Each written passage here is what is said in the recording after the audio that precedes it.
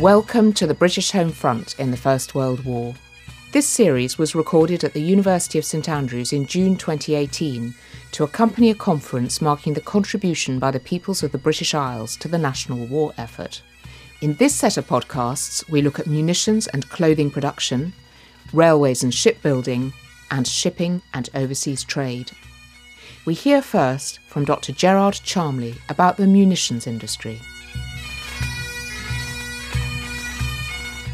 I'm Dr. Gerard Charmley. My area of interest is munitions. I'm going to be looking at how Britain reacted to the circumstances of the Great War. The British Army, on the eve of the Great War, was not an army resting on its laurels. The South African War, what Kipling called our imperial lesson, had been heeded. There had been numerous changes made, including the establishment of a Department of Ordnance as part of the War Office, headed up by a Master General. Most of Britain's procurement was done in-house, as it were. There were the great ordnance factories, particularly the Woolwich Arsenal, and there had been real efforts to ensure that the supply of munitions was put on a professional and organised basis.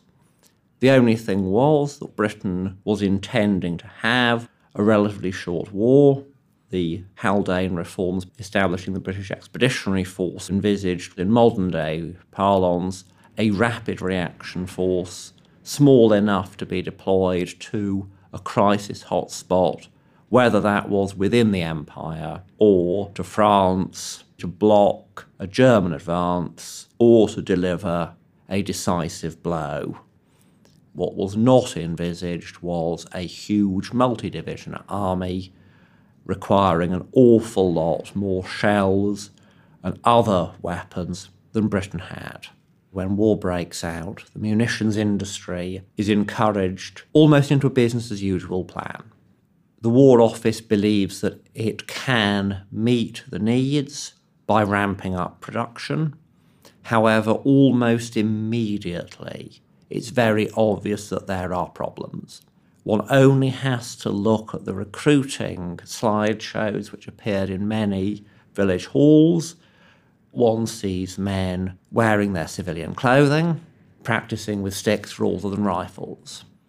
The War Office not only has their in-house, so the Royal Armaments factories, they've also got a list of approved firms.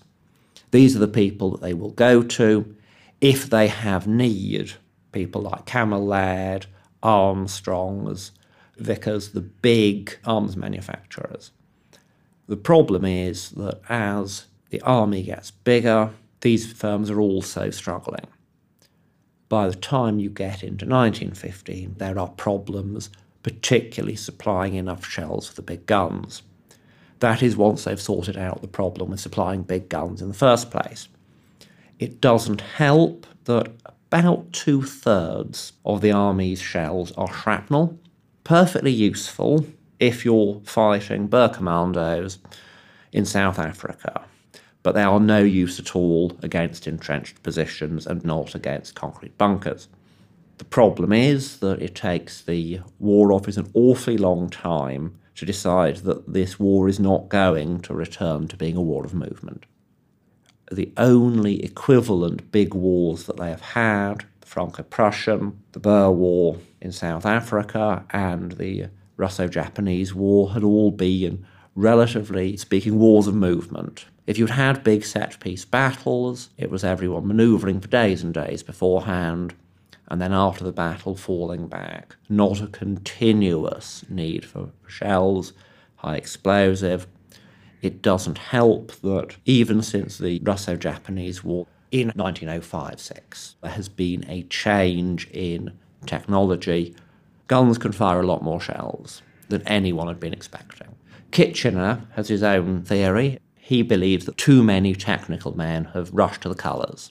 One of the problems with an all-volunteer army is that there was no provision initially for people to be told, do not join up. Kitchener's big thing is we don't have enough men. All we need to do is to rebalance industry and everything will be fine. He employs an industrialist to find out what is wrong. He looks at it and he says, the problem is not just we don't have the men, we don't have the industrial capacity. Kitchener is incredibly bad as a minister. He's a very competent man. He is one of the few people who expected a very long war and a mass army, but he's not used to talking about it. When he's expected to go before cabinet, he's tremendously put out, what do these people know? I'm in charge, not you guys. Lloyd George and others more or less have to drag Kitchener into some sort of collegial responsibility when they set up, towards the beginning of 1915, a cabinet committee on shells. It's a second attempt. The first attempt, Kitchener had just said no. Asquith has to then sit on him and say, look, I'm Prime Minister, you are not. You will come to this committee. They get Lloyd George, Churchill, R.B. Haldane and others on board to discuss how are we going to cope with the shells shortage. Good work is done. For example, trying to get firms which are not used to making shells to at least make bits of shells. The problem again is that the army doesn't think it'll work. Lloyd George's war memoirs is very scathing. This shows the military mind. These people did not know what they were doing. The army do have a point. If you're getting people who don't know how to make shells, you run the risk of those shells either not working at all or exploding early. Robert Graves, for example, they reckoned that the artillery on his section of the line lost more men to their own shells exploding prematurely than to German gunfire. Kitchener eventually puts the kibosh on the Shells Committee by simply saying, I'm not turning up to any more meetings. And of course, without the Secretary of State for War, this committee is not really going to go anywhere. You've got Lloyd George and others' descriptions of Kitchener as the warlord. And you do get this impression. He relishes this idea of being the lonely man. Asquith says that the problem with Kitchener is that almost all of his campaigns have been one-man jobs. There are changes made. Certain companies are now being allowed to make bits of shells. Asquith recollects that by the end of April 1915, to quote, we were, despite heart-rending delays in delivery by contractors, producing in 3 days the amount of ammunition which we produced before the war in a whole year. Slowly you have a change as well in terms of putting more explosives in the shell and leaving out the bits of lead that were in the shrapnel shells. The problem is that the army is still massively short, and a big battle is sufficient to wipe out the reserves they've got. Britain is not alone in this. Nobody knew how many shells this sort of warfare would require. The Germans and the French, both of whom had been wargaming for this sort of thing, both end up with shell shortages. You get to a position where the French guns, I think, with 7 shells a day. In May of 1915, you start getting rumblings that there is something seriously wrong at the front. Sir John French, commander of the British Expeditionary Force, the BEF, is not happy with what he's got. And when you start getting shells diverted to the Dardanelles operation, things get even worse. He communicates with Rappington, who's the Times correspondent, and mentions this. Within days, the Northcliffe papers, the Times, the Mail, were saying Britain's armies are being starved of shells. You have Battle of Alba Ridge, which does stall for want of high explosives. This feeds back in then to the Times and the Mail. It doesn't help Asquith that the Conservatives also clearly have sources within the British Expeditionary Force. Asquith does very much think that Sir John French has deliberately let the opposition and the press know in an act of insubordination.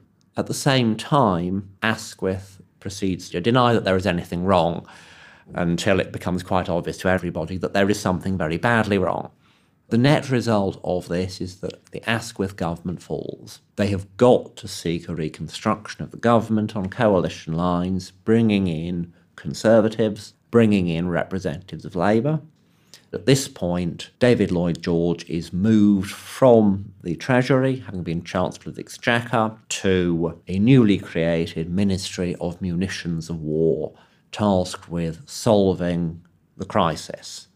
The war changes the image of Lloyd George. This is the man who was the scourge of the peers, a Welsh nonconformist genius, the heir of Oliver Cromwell, the man who is going to put paid to all aristocratic privilege.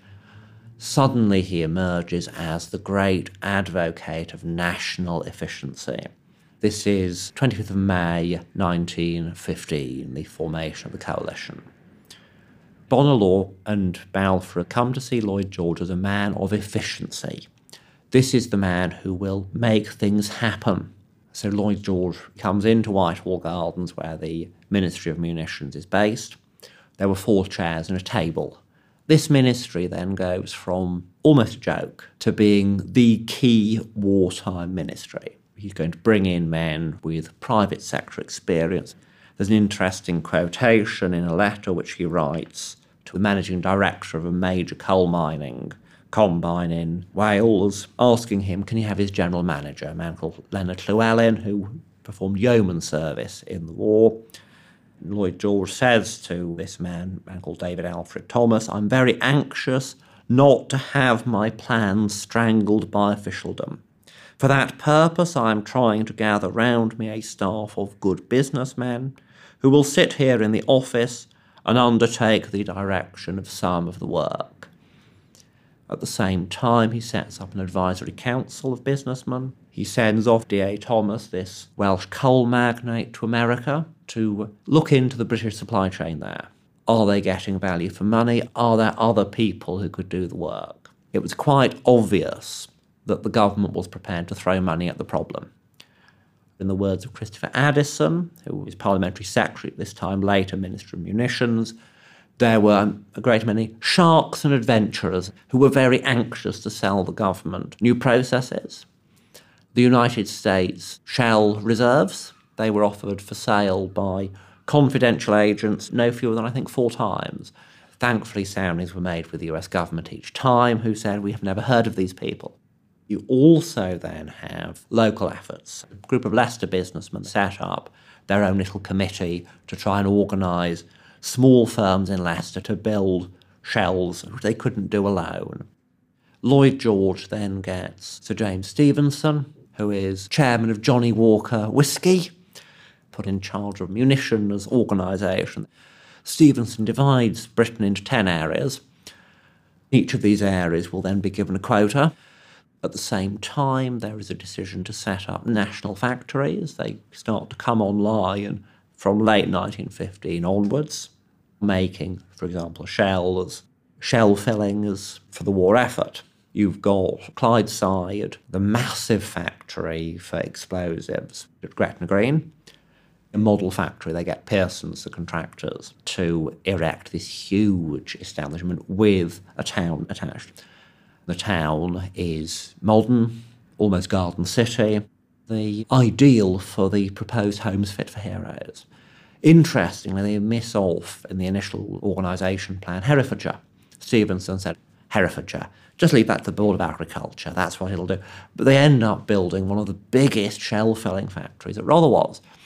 They're built in remote areas. There is a good reason not to have these in built-up areas. They find that out the hard way at Silvertown in 1917. This is just over the water from the Woolwich Arsenal. Something goes wrong, 60-odd people are killed, and the explosion is so severe that a tongue of fire shoots across the Thames and almost gets the Woolwich Arsenal. This is a government department that begins to organise industry around defined goals to get things done. There were a couple of cases where Britain did not have native industries, so optical glass needed for gun sights and binoculars. We bought it all from Germany. Magnetos for engines, again, we bought them from Germany. There was a firm in the West Midlands producing a few magnetos for private industry, mostly for the automobile industry. That has got then to be built into something huge. Lloyd George and others come up with the idea of getting Hatton Garden jewellers to do the optical glass.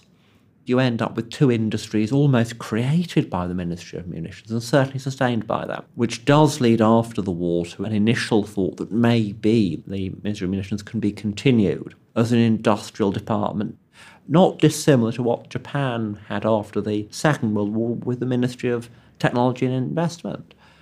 Actually, in the post-war climate, this does not work, and it's very quickly disbanded. Lloyd George serves at the Ministry of Munitions until 1916, when Kitchener is killed when HMS Hampshire sinks with him on board on his way to Russia. Lloyd George was supposed to be on the mission, but because of the Easter Rising, he is then retained to pop over to Ireland and try and work his Celtic magic there. The result is that he's moved over to war. You then have the fall of Asquith, Lloyd George and Bonelaw ganging up on Asquith saying, we need a war cabinet, we need greater and greater efficiency. This is all part of Lloyd George's emergence as the man of national efficiency, the man of push and go, as people say, quoting one of Lloyd George's own speeches about somebody else. So Lloyd George, December 16, ascends to the premiership. Christopher Addison, his former secretary, becomes Minister of Munitions, tasked with doing more or less what Lloyd George had been doing. You get one more change. In early 1917, Winston Churchill takes over, the last wartime Minister of Munitions. One of the other roles of munitions is they will shepherd through new technologies. So you have, under Ernest Moir, the inventions department. Most of the inventions that they get ideas for are completely useless. But you do get two interesting cases. You have the Stokes trench mortar by Mr. Stokes, who was an agricultural engineer. By trench mortar, I mean a gun that sits in a trench which has heavier load shells. The Stokes mortar was a length of piping with the shell shot out the top.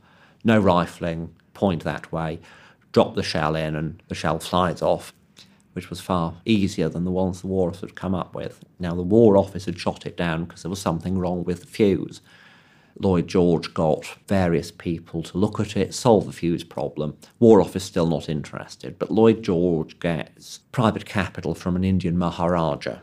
He orders 1,000 of these mortars and 100,000 bombs for the mortars, sends them off to the Western Front. They are popular because they are a lot less fiddly than the War Office design. They go into mass production. Now, the big innovation is the tank.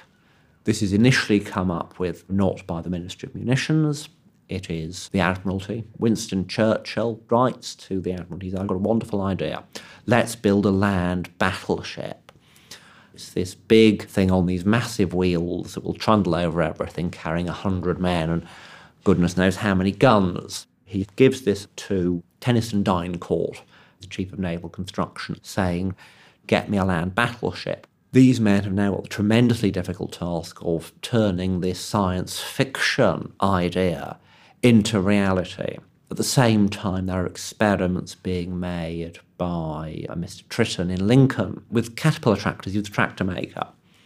And these two ideas slowly coalesce. When Churchill has to go in May 1915 after the Dardanelles disaster, Balfour, who comes in after, want nothing to do with it. Thankfully, Churchill has passed on his file to Lloyd George. Churchill and Lloyd George both have one thing in common: they think big. The result is that by late 1915 they have got a prototype land battleship, the Mother Tank, and it is shown off in Hatfield Park. Kitchener is there. He appears to be not very interested, but it transpires afterwards actually he did rather like the tank, but he didn't want anyone to see how excited he was. A.J. Balfour, having poured cold water on the idea for a long time, when he actually sees the thing in action, he thinks it's great. He rides it round Hatfield Park. Kitchener's aide, apparently, was really disappointed when Kitchener said, we've got to go now, because he wanted a ride in this thing. The net result is that Balfour is sold on it, and you then get this slow development of the tank. It does not help that with the shipping crisis, there is a fight over resources. The Ministry of Shipping wants all the steel, tanks want a bit of the steel, and then you come into the problem of labour.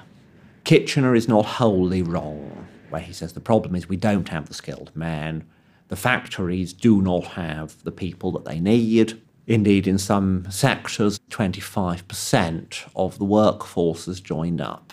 So the question then is, what do you do about this? Lloyd George initially says you get unskilled men in, you get women in.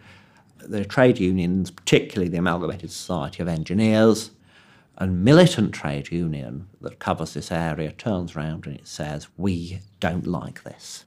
This is setting a precedent. This means after the war, the bosses will be able to say this work does not need to be made by skilled men. We have spent years building up our status. Net result, can they import engineers from Canada? Can they get people who joined up back in? It's not enough. You have threats of strikes. The first at Vickers works in Crayford in Kent, later on Clydeside. But it's mostly to do with getting unskilled workers to do work which was marked skilled. So you have an agreement which says that unskilled labour can only do its job if the work is idiot-proof. A skilled man, he'll set up the machine, and then you'll have someone else who presses the button, pulls the lever. But if there's any adjustment made, that can't be done by a woman, it can't be done by an unskilled labourer. That pretty much remains the case until you start getting a ramping up of the numbers needed at the front, because suddenly you're needing a lot more stuff and there are fewer people to do it. This is where you get more and more women being brought in. This is the great change that people see, is the munitionettes. By the end of the war, you're talking about people saying that perhaps 80% of the work should be being done by women. To conclude, the munitions industry at the beginning of the war and that which we find at the end are almost completely different beasts. They are making different things in different ways. It is more innovative. You still have the government factories as the bedrock, but there's a much bigger superstructure. And the workforce is very, very different. Does this lead to long-term changes? Well, for women, the answer is in the short term, no. They are taken on explicitly for war service only, and most of them leave. Do you see lessons learned? Absolutely. There is no need for the equivalent to happen when war breaks out in 1939. They knew what to do, and they moved very quickly to implement exactly what the Ministry of Munitions had done. Innovation, state direction of industry, all these things, they're gone back on. But the fact it had been done, if you're the Labour Party, if you're a socialist of any description, or even a liberal corporatist, you've got this idea that the government can intervene. We organised in war, can we not organise in peace? So there is a legacy, however muted it is by the rush to return to normality.